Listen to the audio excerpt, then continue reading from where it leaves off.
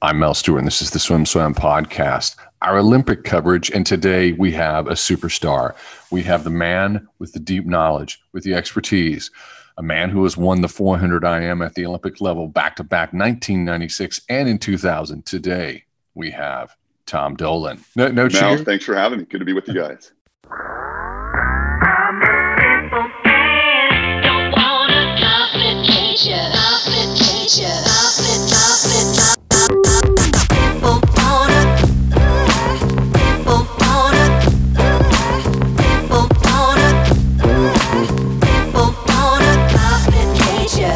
Start throwing some pumpers, getting people ready. Glass water a little bit. Yeah, here's the thing. We talked a few days ago, and you said, "Yeah, Mel, I'll help you out. I'll bring my knowledge to the table," and it's become more and more dramatic since we made this ask. As it stands right now, Swim Swam picked Diaceto from Japan to win. I picked him to win. I thought he would win. I felt like I was hoping Chase would win. I wanted there to be some redemption for Chase, but I thought that he could not get past Diaceto in his home nation, in front of the home crowd, which is not a crowd that's not there. Diaceto gets ninth place. Diaceto was 4:10.5 in the prelim sessions. That was ninth. It was he came out and made a statement, said that was a mistake.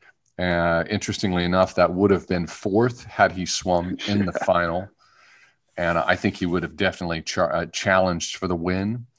But as it stands right now, Chase Kalich wins the Olympic gold 4:09.2. Jay Litherland followed up 4:10. Chase is a 4:09.4. Was that correct? And Litherland was a 4. Yeah, that's right. Yeah, 4:09.4. Yeah. So I'm just going to shut my mouth, and I want to hear your thoughts on this race. Yeah, there's a lot to unpack, right? I mean, I think to your point, the last 24 hours or so made this conversation, I would say, more complex. Certainly has a lot more layers to it than we probably thought. If Diaceto comes in, does his thing, goes 4-6 something. This is a whole different conversation, right? Which I think you guys thought. I certainly thought that. I love Chase. Certainly he was kind of tugging at the heartstrings for all of us to pull through. As you pointed out, redemption story, silver last Olympics, gold this Olympics, bring back the gold for the U.S. in the 4IM that we've held on to for a long time until Kasuke took it down, in 16. And But here's the thing, and I'm not saying this isn't true in all events, but at this level, the 400 IM, there's a lot of strategy and experience that's required to strategically pull off a proper, a correct, even maybe a borderline perfect 400 IM. But there's also not a lot of mystery at this level in terms of who can go to what level of bar in terms of time, right? You're not going to have somebody that was 20th in the world rip a 4:05. It's too hard of an event, quite frankly, right? It's just not really how it works unless something fishy's going on. And so I think a lot of the swim nerd side of us, right? We look at that and say, Katsuki goes 4:06 and 16. Diaceto's been 4:06. Granted, the last 2-3 years, it's hard to break that down real time. But I more looked at it simplistically of what is your top line, your fifth gear? What time range can that bring you, right? Do you have the speed and strength and proper strategy to get into that 4:05, 4:06 or not, right? Or are you more in that 4:08, 4:09? I think what we're saying from a time perspective is we saw 4:06-ish as that gold medal, right? I certainly did. I think if anybody, going into yesterday said 4:09 is going to win the gold medal, we would all say, I don't even think that's going to medal, right? And so it's a tricky one to talk about, right? And Mel, here's where I'm torn, right? I'm wearing this hat on purpose because that's what I believe, just like you do, right? And so I almost feel like this is an apology conversation to have because we just freaking went 1-2. Okay. And I hope everyone around the world watches this. So I don't want to play the incorrect NBC role of just talking about Americans, because this was a fantastic race. I love the fact that like the data nerds out there could dig in and say, hey, when was the last Olympics that a Hungarian wasn't in the final in the 4 IM? Just a super cool stat, right? Love that stuff. Love the Tunisian kid winning the 400 free, sticking to the 4 IM. But my point is, like, you almost have to apologize a little bit, because we just went 1-2. Was that kind of feel of what just happened? Like, are those times right? And I'd love for us to dig into that in a little bit too, of like why that might be. But I think, you know, the Diaceto thing is I certainly can speak to personally, having won the 4 IM in Atlanta. And like Chase last night, my 4 IM gold was the very first gold medal for the US team, which is not really something truthfully you even know to dream about, but it is a really cool happenstance, right? I really feel for Diaceto as an aside, because I thought he, you know, I thought he obviously had it in his grasp. A lot of pressure. I didn't see any quotes from him about the pressure, but certainly that has something to do with it in front of your home crowd. So, you know, I think there is a lot to unpack. I think the positives are Litherland, as we know he can do, gets in there for silver. Reminded me a little bit of Eric Vent, and how he did his job in 2000 with me and in 04 with Michael. So a really cool moment for the men's team to start off that way. But certainly we're all perplexed a bit by overall the times. We're gonna talk about Carson Foster and the long shadow that he created with his swim on Friday night at the Speedo sectional meet, dropping a 4:08.4. And just so we have some context on that, when we get to that topic, we'll break down the splits. We'll compare his Olympic trials best swim, which is the prelim, not the final. In the final, we got third, obviously not making the Olympic team. We'll compare those splits from the Olympic trials to his swim at Speedo sectionals. Let's bring the conversation to where you had it, which is the perfect storm, because what happens is that we talk about times right now, and swim nerds will talk about times for years, but the truth is eventually it all sort of falls away and you just remember the color of the medal. And so this is what led us up to this moment. The perfect storm was, yes, Chase pulls on the heartstrings. Chase is a 4:05.9 at the 2017 World Championships. Something's wrong with Chase at a certain point after that, and he doesn't talk about it. Super private person. I think that Michael Phelps probably advised him to keep his mouth shut, and he didn't. But among close friends, he shared that he had serious shoulder problems. And because of that, a lot of us in the background, when I was talking to our staff at SwimSun, I was like, I don't think that Chase is gonna be there. I can't tell you why, but there's a reason why, and if you knew it, you'd have a little compassion. It seemed like the perfect storm begins here. Pandemic gives this athlete time to heal. We have the rising star of Carson Foster, who a lot of people are picking to do well at trials, and Carson Foster, in my opinion, like to know what you think, didn't quite get the rest he needed and swam a bad race, probably from inexperience and being young. Perfect storm also, Diaceto moving into the Olympic Games, where he would have a hometown crowd, but because of COVID and the state that nation's in with the vaccinations, no fans at the Olympic arena. And also this outlier thing that we don't consider, which is that in Japan right now, they don't want the Olympic Games. No matter what anyone says, every single poll shows that they did not want the Olympic Games. So there's shame surrounding the Olympic Games. What's the impact there? So I'm thinking about that perfect storm.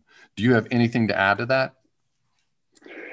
You know, I think that, I would add the simple fact of what the heck happened the last 18, 20 plus months in terms of training cycles, right? And, oh, by the way, the 4 IM is really hard.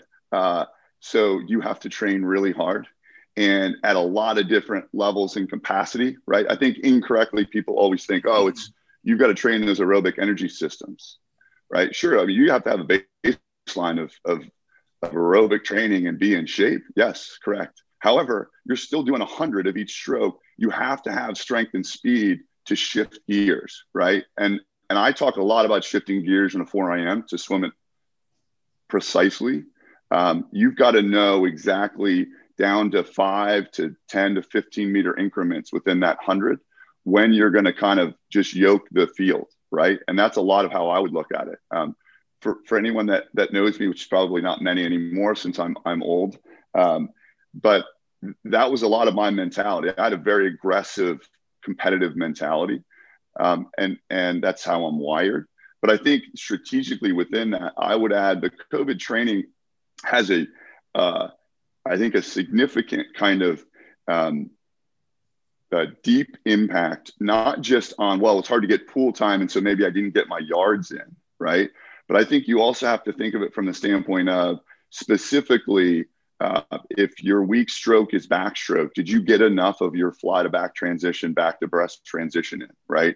Did you have the time to really dial in granularly to, no, actually what I want to work on is the first 15 meters off of my backstroke turn so that I start to ride higher going into my breaststroke, right? I mean, I could go on for, hours on strategy of where I would mix that up. And sometimes I would purposely do it different in prelims than I did in finals just to mess with everyone in the field, right? If I saw that somebody clearly said, okay, my strategy is to attack time here, then I would totally screw with them, right? And I would lay off my backstroke and then I would jump my breaststroke. So by finals, they're going, now I don't know where to go, right? And I think all of that is time. All of that is you need training time to mess with that and do 75s instead of 50s or 125s instead of 100s. And that type of getting to the detail, I think it's fair to say everybody probably missed, would have loved, right? Mel, you and I can speak to this and that we're super fortunate that we can now say, yes, in my Olympic lead up, here's what I worked on. Very hard to kind of have that perspective and say, yeah, it's a different beast, right? And so what do you want your perfect lead up to be? What I find interesting in what you said too, to add on to is the year, which I completely agree with, by the way. When ironically, I think the theme of most of the Olympic events is going to be the extra year hurt the veterans and helped the rookies, right? It gave Torrey Husk, hometown bias, Arlington, Yorktown High School. It gave that extra year to get stronger, to get smarter, right? To have some experience under a belt that doesn't just have to be racing. It's just life on the planet of I can do this, right? So it's ironic in this race that year actually probably helped some of those veterans, because I agree with you that it probably did, those that were dinged up a bit. I would argue for Diaceto, it was the worst thing that could possibly happen, because while I agree with you that there's a funkiness of Japan now, kind of almost like shaming, as you said. But I think the other thing is when you carry that, what feels like 1 million pounds of extra weight on your shoulders because you're the person going into the Olympics. Well, everyone else could fail, but Diaceto's got the gold. So we're good there, right? An extra year ain't good to carry that, right?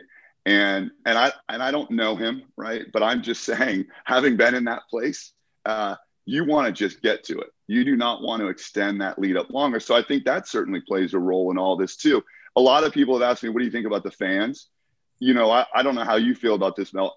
Sure, it's on my list. In fact, I wrote down my 4 or 5 things that I think play a role, not just in this race, but in all this. The fans is on there, but it's last on every version of my list. And the reason I say that, just doing audience to kind of understand this side of it, is I think for every athlete, this probably varies a tiny bit from one to another in terms of impact. But look, let's not forget that at the end of the day, I'm a big golf fan. This is not golf. There was no crowd at the Masters, but the US Open, the PGA Championship, and the British Open were good. And those are all a month apart from each other, right? This is 4 years, right? It was 5 years this cycle. There is really no outside motivation that is needed for an athlete that's wired the way an Olympic athlete is wired, right? And I find this to be an interesting topic because I happen to be super lucky Had nothing to do with it. Just was very lucky that I competed in my home country, and then I competed in the country in 2000. That literally swimming is it. It's the main thing. You couldn't have a more frenzied crowd at Sydney Olympic Stadium, right? Which I loved because they were cheering against us because they just smashed the guitars the night before. Like, I credit them for breaking the world record, not my training, right? That's why I sat on the lane rope dropping the FU bomb, right? Because it's the greatest thing that ever happened to me. So I'm actually one that I love that, right? But would I honestly tell you that I wouldn't have performed without? No way. Like, are you kidding me? We work way too hard to have that be such a major impact. Now, if you're the home country, to your point, does that have an effect? Absolutely, right? Because that's what you're geared for. But I think it is interesting on those 2 points, almost, prioritize further in terms of the COVID impact in this race, in that list. And I would push the other one down a little bit more in terms of the fans. You said that you were old. So I want to put this into context. 21 years ago, yes, you had a monster swim, 4:11.7. So you're within 2 seconds of winning gold yesterday. And you did that. Shouldn't happen. Let's be honest. You're not wearing a compression suit. They're wearing Right. a compression suit. So yes, there's a reason why we wanted to pull you in. The reason why is that what you did over a generation ago is, let's just say, you've marked the record books, and our listeners know that. So I just want to talk to you about a peer. Phelps wore the full-bodied compression suits and dropped the 4:03. I definitely think the full-body compression suits matter in the 400 IM. And For sure. in races where you're constantly getting low, you're managing energy systems and you're getting lower and lower in the water, you get that exponential benefit as you move through the 400 meters. So 2 things with Phelps. Comment on that 4:03 world record in context of everybody else. And I'd like to know what you thought of his call in the Olympic final. Yep. I think I always kind of preface any question about Michael with what we should all keep in mind, which is greatest swimmer we've ever seen. Put the ability and the priority and the breadth and the width of swimming multiple events in a kind of different perspective, right? It's not something that, I lost the bet with my coach and now I have to do multiple events, right? Now it's like, no, that's my badge of honor, right? And I credit him for raising that perspective. In fairness to myself, but even predecessors before me, I love the history of the sport. It's not fair to say it was him because there are a lot. I mean, Matt Biondi did it like Caleb Dress was doing it now. So let's not forget that it didn't start with Michael. No disrespect, but we have a pretty cool, rich history in swimming of barrier breakers, right? And that certainly guided me and motivated me to try to carry that on in whatever way I could. I think Michael came along when media also bursted through and showed that that's possible to do, right? So I start there. I think the suit thing is a hot mess, right? You and I could do a whole separate pod on the suit thing.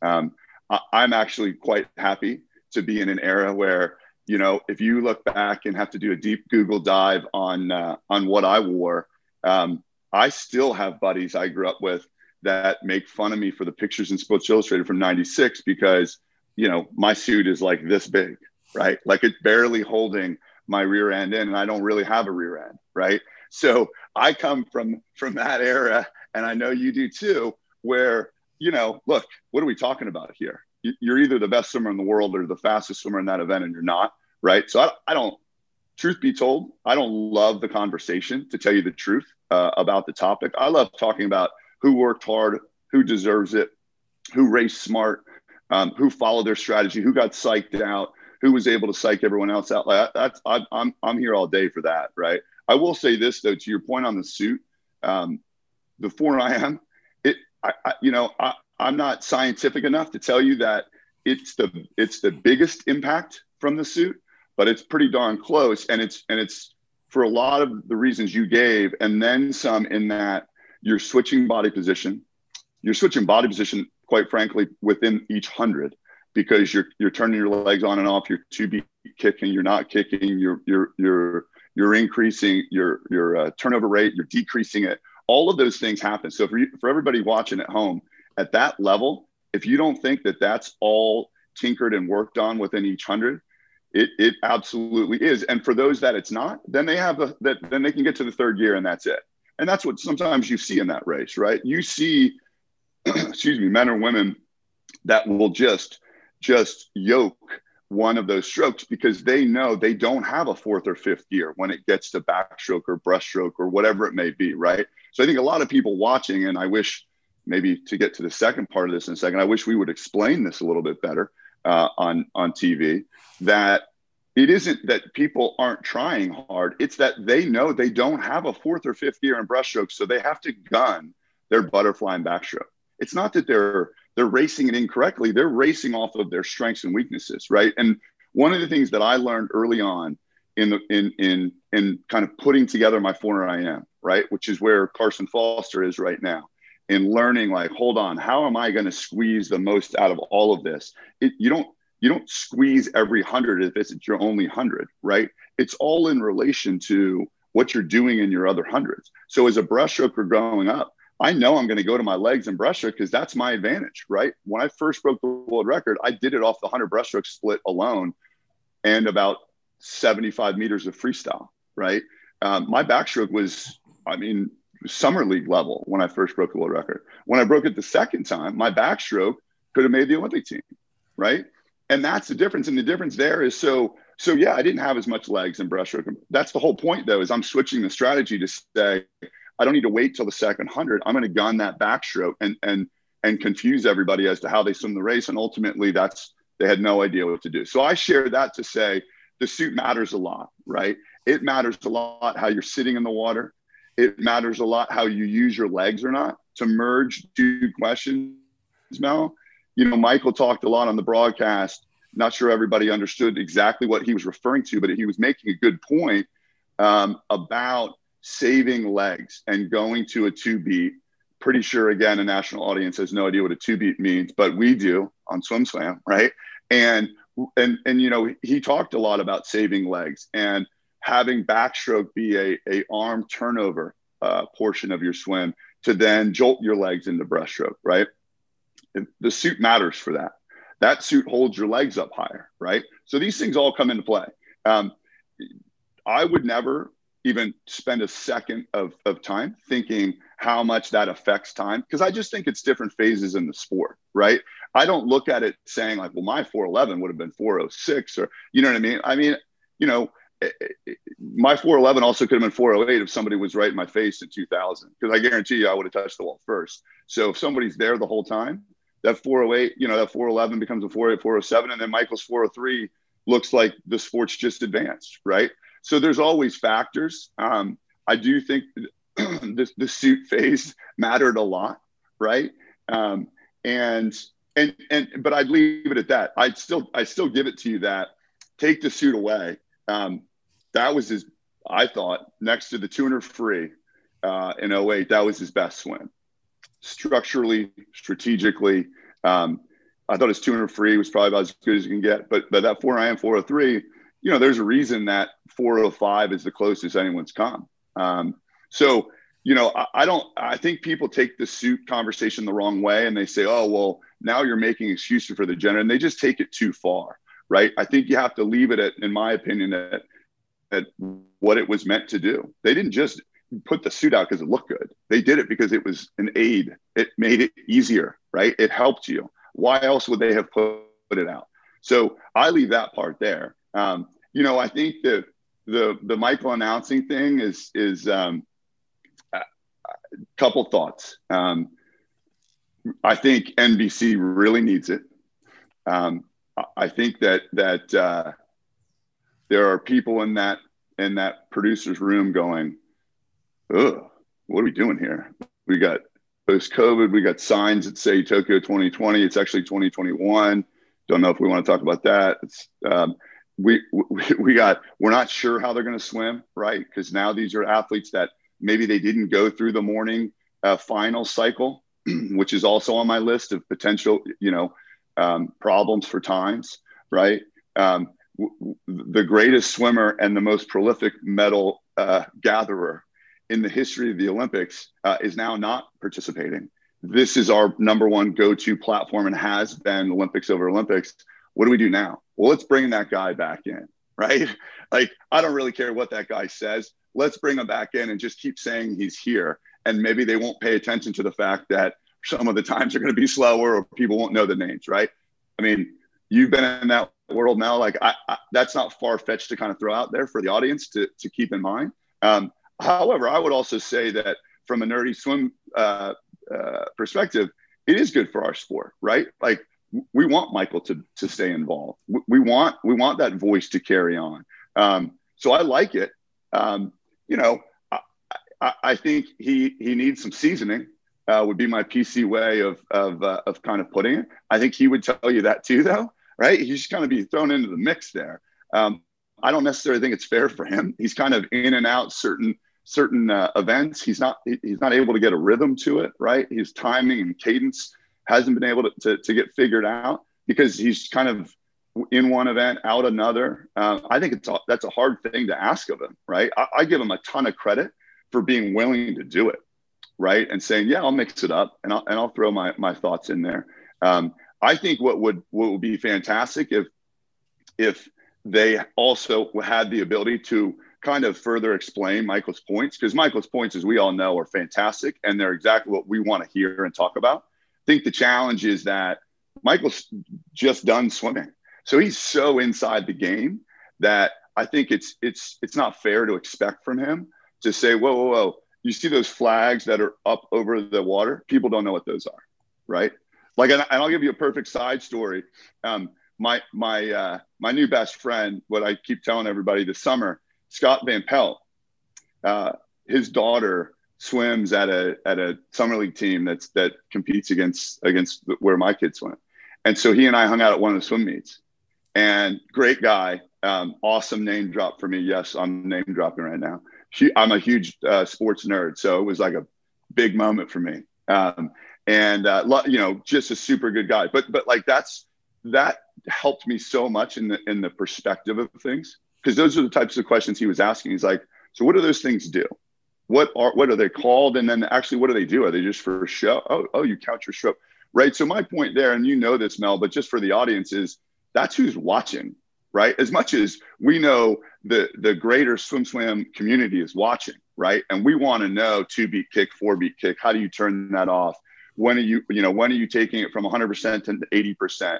Why do they keep saying long and strong up front? Why does Rowdy keep using that? Ever actually explain? Like, that's where you say, okay, yeah, the greater audience doesn't know what the starting block is called, right? It's a thing you start on, right? That's the type. And so I think that's a challenge for Michael, right? To dial that back, because he's still so jazzed by it like we are. He wants to cheer more than he wants to commentate on it, which I don't blame him. We would all want to do that. So it's a tricky spot for him to be in. I have an opinion. I have many opinions, and I want to share them with you. I want you to tell me what you think of my opinions. I think that our coverage looks very, very long in the tooth. And I feel like we've been doing the same thing over and over and over. It's the reason why I started watching BBC's coverage in 2012. And I would watch both. I'm watching everything, because Swim, we do watch everything. So I have multiple monitors up and I'm catching all coverage everywhere. I'm looking at data. Yep. But BBC did something very interesting. And it really sucked me in. I thought they really just figured it out. But it's you never saw the host and the analyst. They would just call the race. It's like the main host of the Olympics would talk, and they were the star of like the network. And then the race would happen. It would be all audio. And then they would pull out and go to Ian Thorpe on a couch in a studio that was cool. He was wearing a hoodie. And they're like, hey, buddy, what did you see in that race? What was interesting to you? What did you pick up? And he shared the most insightful things in the world. And I felt like I was sitting on the couch enjoying the Olympics with Ian Thorpe. To me, it's like if you're going to start Michael off, start him off in the studio, in the hoodie, hanging out, so that Michael Phelps is sitting on the couch with you. Yeah. I was kind of hoping that they would do that with him, because everybody wants to sit on the couch and again, with the GOAT and experience the Olympic Games while we're eating popcorn. Yeah. So I think in Michael's defense, first of all, every time I heard him talk, the rawness in his voice and his excitement was a breath of fresh air. It just felt like I was standing up, I was jumping up and down, I was acting like an 8-year-old child. I turned to everyone that's in my, and as we're watching, and I said, I hope the rawness of his excitement doesn't wane, because even though it's a little loose, it's what I love. But I think in his defense, that, I personally think this guy's got swim IQ that's just off the charts. And frankly, it's a little wonky for him not to have more time. I think they need to give him the mic. If he wants to not talk for 5 seconds, fine, because just wait. Whatever he's going to say, it's going to be interesting. Even if it isn't interesting, I just want to hear the tone of his voice. Yep. So my feeling is he needs more space. It needs to happen now. They need to make this decision in the producer booth now. Anyway, that's my 2 cents. Yeah, look, and I think the other part of it is if you're a producer, you don't know if you're going to have him in 3 years, I guess not 4, right? So that's the other tricky part of this too, is he could be off and doing his thing, and not want to come back. So I think to even further your point, view it as this is your one shot at the plate with them. So why would you put parameters on it? I think the other thing too that's really difficult in the broadcast is they are restricted logically by the time of the race. So to your point, it doesn't allow room for true analysis and breakdown, because they're trying to jam it in before, Dan has to reorganize as they go into the halfway mark, and here's where everyone is, right? And so it's such short blips and blurbs. And I would bet you, if we chatted with Michael right now, that's where he's feeling like, man, I've got to jam it in. So I just have to keep saying this one quick thing. It's not really what I want to say, right? But I'm afraid if I say what I really want to say, Dan's going to go, okay, right? And so I think, that's part of the challenge. And I would add to that, I think what frustrates, I would speak on behalf of American swim nerds, is the complaint from around the world that it is very American centric. I don't think it's just that, though. I think it's difficult in the context and timing of that race to tell all the storylines. Like, please explain to me how in the women's 4x100 relay, we are not talking about Sarah Sjostrom leading off with what it was, a 52.6. What? We're not even saying that. And oh, by the way, she broke her elbow in February. And oh, by the way, like she's it from Sweden. And oh, by the way, like she's swimming the 100 fly, even though she broke her elbow. I mean, like, how does that not even come up as a tease for future events that she's going to be involved in, whether it's with our young superstars like Tori Huss or just a general player on the scene, right? On the women's side for winning medals, like kind of a significant swim, excuse me, that unless I missed it on the NBC broadcast, I never heard a peep about, but I'm not knocking that team. I think that furthers your point. It's really hard to fit all of that in. The narrative of Simone Manuel is on.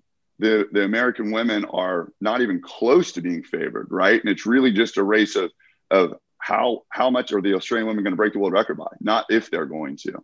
I mean, they literally would have to have someone not finish their 100 freestyle to not break the world, right? So clearly that's the storyline. But the Sarah Sjostrom thing is a huge storyline for the rest of the meet, right? As an indicator of where is she and how is that possible that she broke her elbow, right? So, again, that's the nerdiness in me coming out. But I think to further your point, not only does Michael not have that kind of room to really analyze, but I don't think there is a lot of that space, right, as they're going through that race, because they have to pick those storylines, and sometimes they miss, right? Like sometimes a kid from Tunisia wins the 400 free, and you go, whoa, wait a second, here he comes, and it's the last 4 meters, and you're like, what? Well, he was there the whole time, right? So it's hard, right? And BBC or BBC or any broadcast, it's a lot harder than people think, right? It's easy for us to sit here and go, yeah, but you didn't talk about that personally, except they're looking at a sheet that the producers are saying, here's what we need you to hit on, right? And they're trying to react real time then when those stories change. And that is hard. They're in your ear. I've subbed for Rowdy before at, because he does a whole lot of commentating. So I've subbed for him. It's like Natalie Coughlin does a lot. Elizabeth Beisel does a lot. And I do it. I get phone calls, buddy, where it's like, Mel, we've gone to Natalie, gone to Elizabeth. Rowdy can't do it. They can't do it. So we're coming to you. Can you do it in 24 hours? Can you fly to New York and be driven up to Connecticut and into the pound? And, you swallow your ego and you say yes. And then, I do it just for the experience and just to understand the culture of what you're talking about, which is what we all know, but to understand it firsthand. But yes, they're in your ear. And sometimes you have 2 or 3 people in your ear and they're telling you where to focus. And sometimes you're hearing information and you're like, this is not where I'm supposed to be.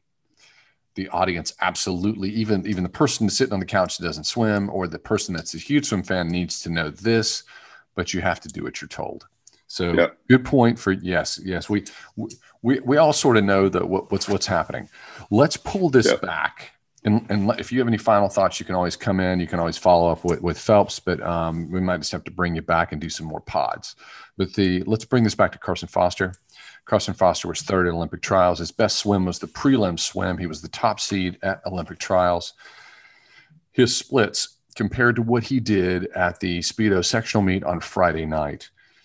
He was in the 100 fly was 55.8 at trials, 102 100 breast, 111 100 backstroke, 101 100 freestyle. That's the outlier. That's the stinker. That's the goose egg.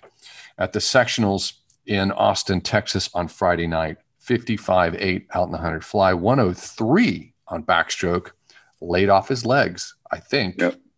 111 100 breast, almost the same split down to the 10th, 58.05 on the 100 meter. Which is free. Where his legs.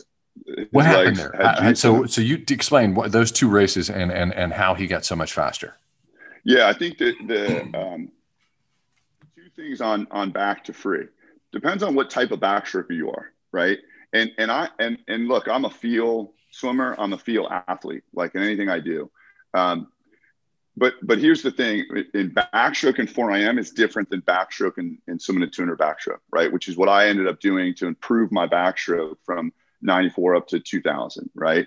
It is a different, it's a different rhythm. There's a different kind of mentality and strategy to it, right? And this is one of the points that Michael made last night on the broadcast was you've got to save your legs in some percentage of capacity for breaststroke.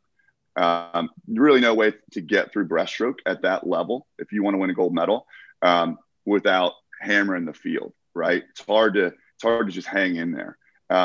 So the tricky part with the 2 styles of backstroke is you have you take Eric Vent, who was basically a 16 beat kicker, right?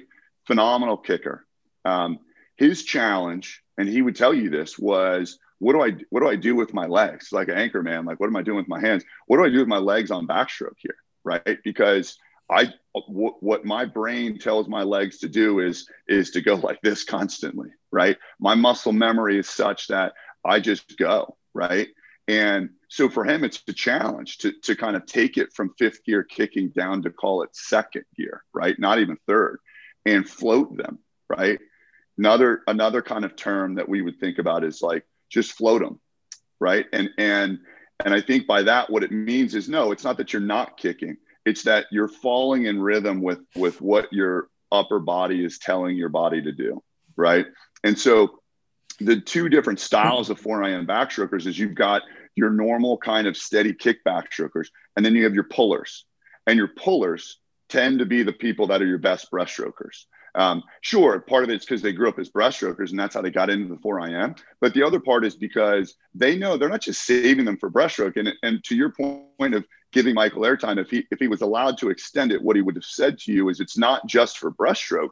It's also, oh, by the way, you have 100 freestyle after that. that you're either going to hammer home Jay Litherland style, or you're going to hold on for dear life, right? And hope that people don't pass you, right? And so if you went back and looked at videotape, I can guarantee you Jay Litherland doesn't have a 10-beat backstroke kick going. Why? Partly maybe because he can't, maybe because that's not his stroke, but also because he knows his bread and butter is the last 25 meters of freestyle, right?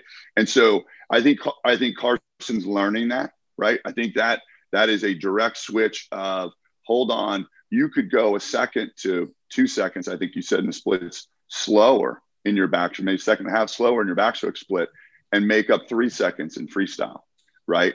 And that's exactly what we were talking about earlier. That is a direct structural strategy change that can be made. If you're not a butterflyer, okay, and that's not your natural stroke. So if you can't rip a 55 and have it feel free and easy, you swim butterfly like I do, which is you want to be flatter, right? Like I actually wanted, believe it or not, to be flatter in the water, because if my split was much below, call it 57, 58, and I'm in the 56 range, it's a thing. And that's where I think the strategy behind the 4IM is so important for everyone to understand, is that maybe I didn't say it well enough in the beginning, but where that bar is, almost think of it as a tank of gas. How big is your tank, right? And by that, what I mean is, do you have the capability of going 405 or 406, or are you a 410 person? And if you're a 410 person, your tank is this big. If you're a 405, 406, your tank is this big. Now, how do you use the gas within that tank? Because you can't change the tank, right? So in other words, if you're naturally not a very good breaststroker, okay, that tank is here, right? Like you just have to survive the breaststroke, right? So you're going to gun your butterfly and backstroke, build a huge lead, hope you can hang on as Chase goes 108, right? And then you're going to get him on the freestyle because he just had to go 108 to get back in the race, right? So these are all the strategies that like the general population on TV are going to go, whoa, what is happening right now? That swim nerds are going, yes, this is what I'm here for, right? And I think that's what everybody has to keep in mind, though, is that this is not an event where the light switch just goes on and it's like, hey, I work hard, I'm going to outwork everyone, and then I'm good, right? You've got to trial and error some of these strategies to see what works for you, right? And so if I'm talking to Carson Foster right now, and he just went 408 by pumping the brakes on his backstroke and gunning his freestyle, my next conversation is to say, okay, great, you can go 58 and 101. So let's work on how we do that, because your new tank now just grew and just got bigger. But you can do it now by still going 101 and just don't waste your legs on it, right? Or maybe we need to tinker with your breaststroke so it doesn't take so much out of your legs that then further depletes them for the freestyle, right? And that's the kind of conversation that you get into, that I mentioned, that's COVID related, of maybe they didn't have access in time to tweak those combos, which is the world I lived in for years. I never did a straight 4IM time and time again in practice. You're tinkering, like, all right, let's do a 75, 25 back as fast as you can literally go, so that you're draining your legs and your energy system. You're breathing hard. Now, how do you get that breaststroke nice and long and strong when you're out of breath, right? So how do you kind of trick your body into doing that? And mentally, you start to just hammer that and you go, yeah, that's no issue, right? So here's how I'm going to adjust my strategy. And that's a lot of where, I think getting into the Carson Foster conversation, he needs that, right? He needs to trial and error that. And it's worth clarifying. That does not mean years long ramp up to be knocking on the door to be the best in the world. All I'm saying is that even at that elite level, in that 408, 409, 410, 411, they're still testing limits of what is the right way to put this together, right? When Michael came up, breaststroke was his weakest stroke. Everybody knew that, right? So it wasn't just about getting breaststroke better. It was, what am I going to adjust with energy systems on other legs that I'm strong to help as I improve this leg, right? It's not a straight trade-off. There are kind of half plans in place of use legs here, back them off here, right? A lot of elite 4IMers are told you really challenge while you work into every 100. It's good to challenge the first half of that 100 because it tends to offset the field. In other words, usually as you work your way up through the ranks, everybody is kind of working their way into each 100. In other words, their second 50 is better either time-wise, tempo-wise, or feel than their first 50, right? And the way to upset the apple cart is you gun your first 50 of breaststroke and the whole field is just left kind of in the corner, staggering. And then it's over if you're a breaststroker and a freestyle, right? And so I think that's the world that Carson Foster's in now, of living through that and experiencing that, which is fantastic for his upward mobility, right? It means he's got a lot of room to improve. It's a 2021 COVID freaking bizarro world conversation that we're having of a kid that's at whatever you called it, the Speedo sectionals, that just went faster than the gold medal. Like, what world are we in right now? Like, are we seriously having this conversation? And the answer is yes, because it's the same conversation that we started with of no fans and poor Diaceto and, you know, my buddy Chase and my kid's favorite Paw Patrol character, you know, finally broke through and won and went 409. And we're kind of all like, should we, or like, should we cheer really loud? Right. It's just it's this bizarre world that we're in. And I've never had a conversation with anybody about somebody that just swam faster than the gold medal, not like months later, because that's happened a lot, but basically the same day or the day before. You know, what's the historical perspective on that? I mean, it is welcome to 2021, I guess. It is welcome to 2021. And that was a perfect unpacking from the man who won the 400 IM back-to-back 1996 and 2000. For perspective, if you missed it 15 minutes ago, 4:11.7 for the world record in 2000, wearing a teeny weeny suit. I think it was a Nike suit. Were you still with Nike back then? Yeah. You were the Nike. I was so jealous of your Nike commercials. Yeah. But let's talk about what you're doing now. You have Tom Dolan Swim School, and there has been a tectonic shift. You are playing entrepreneur. Explain to me what's happening in your life personally. Yeah, it's we've all had an emotional COVID period of time. I certainly am in that boat though, because you know, I'm wearing a polo that says Big Blue Swim School, not Tom Dolan Swim School. And I'm proud of that. And I'm excited, you know, for what's to come. I think from a holistic change across the U.S. And being able to educate families better and more often than we have historically, in understanding water safety, and having families aware of accessibility to swim lessons to get them started, which, oh, by the way, you know, this water safety life-saving skill platform, that is a grassroots move to say, this is how every parent should have their child involved in the water, get them safe, have them start to learn to swim. And if that's the pathway that they fall in love with, like you and I did, then even better, right? But the driver is that water safety side. And so I think, you know, for me, it's been an interesting couple of years. You know me well enough that I'm a personality that, if I'm not super passionate about it, I'm not interested, right? But if I'm into it, nobody is more into it than me, right? And that's how I swam. That's the only way I know how to do it.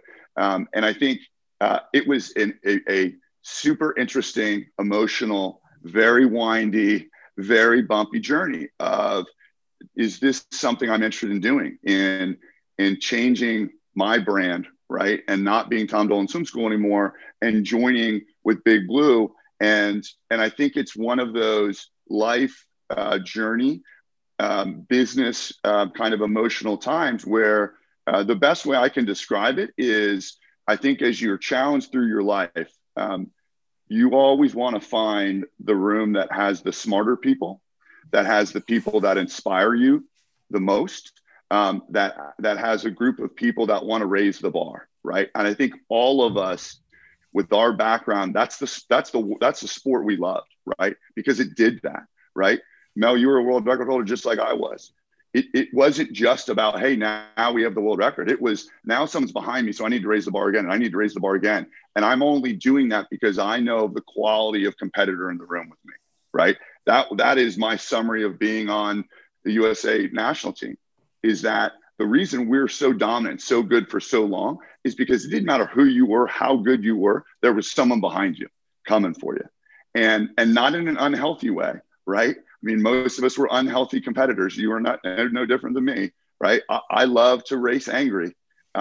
but I also so appreciated the Eric Vents of the world and the Eric Namesnicks of the world, and those that helped push me, right? The Mel Stewarts of the world, the Matt Biondi's of the world that showed the pathway that was ahead, right? And I look at that in business too. And this is a blend, right? This is a passion project that actually is also my business.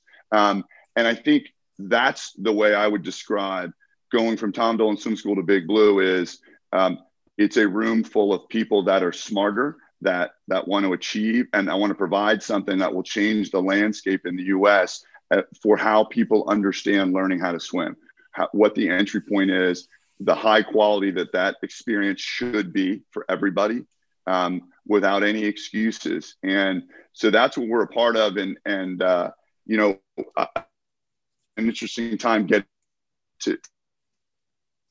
It's certainly been a challenge standpoint, but we are from a sport that's really can only shine every 4 years. So we're pretty good at putting our head down and grinding.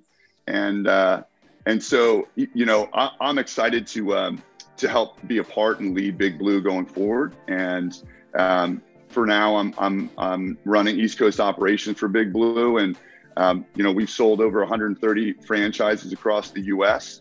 And now we're just getting our hands dirty and starting to build them and nurture them and grow them out. And so it's an exciting time for me, but I think it's an exciting time for the grassroots of our sport too. You've been listening to the Swim Swam podcast. Stay tuned for new episodes every week. You can take Swim Swam podcast on the go by subscribing on your favorite podcast platform. Look for links in the description below, and be sure to subscribe to our YouTube channel for more videos as well.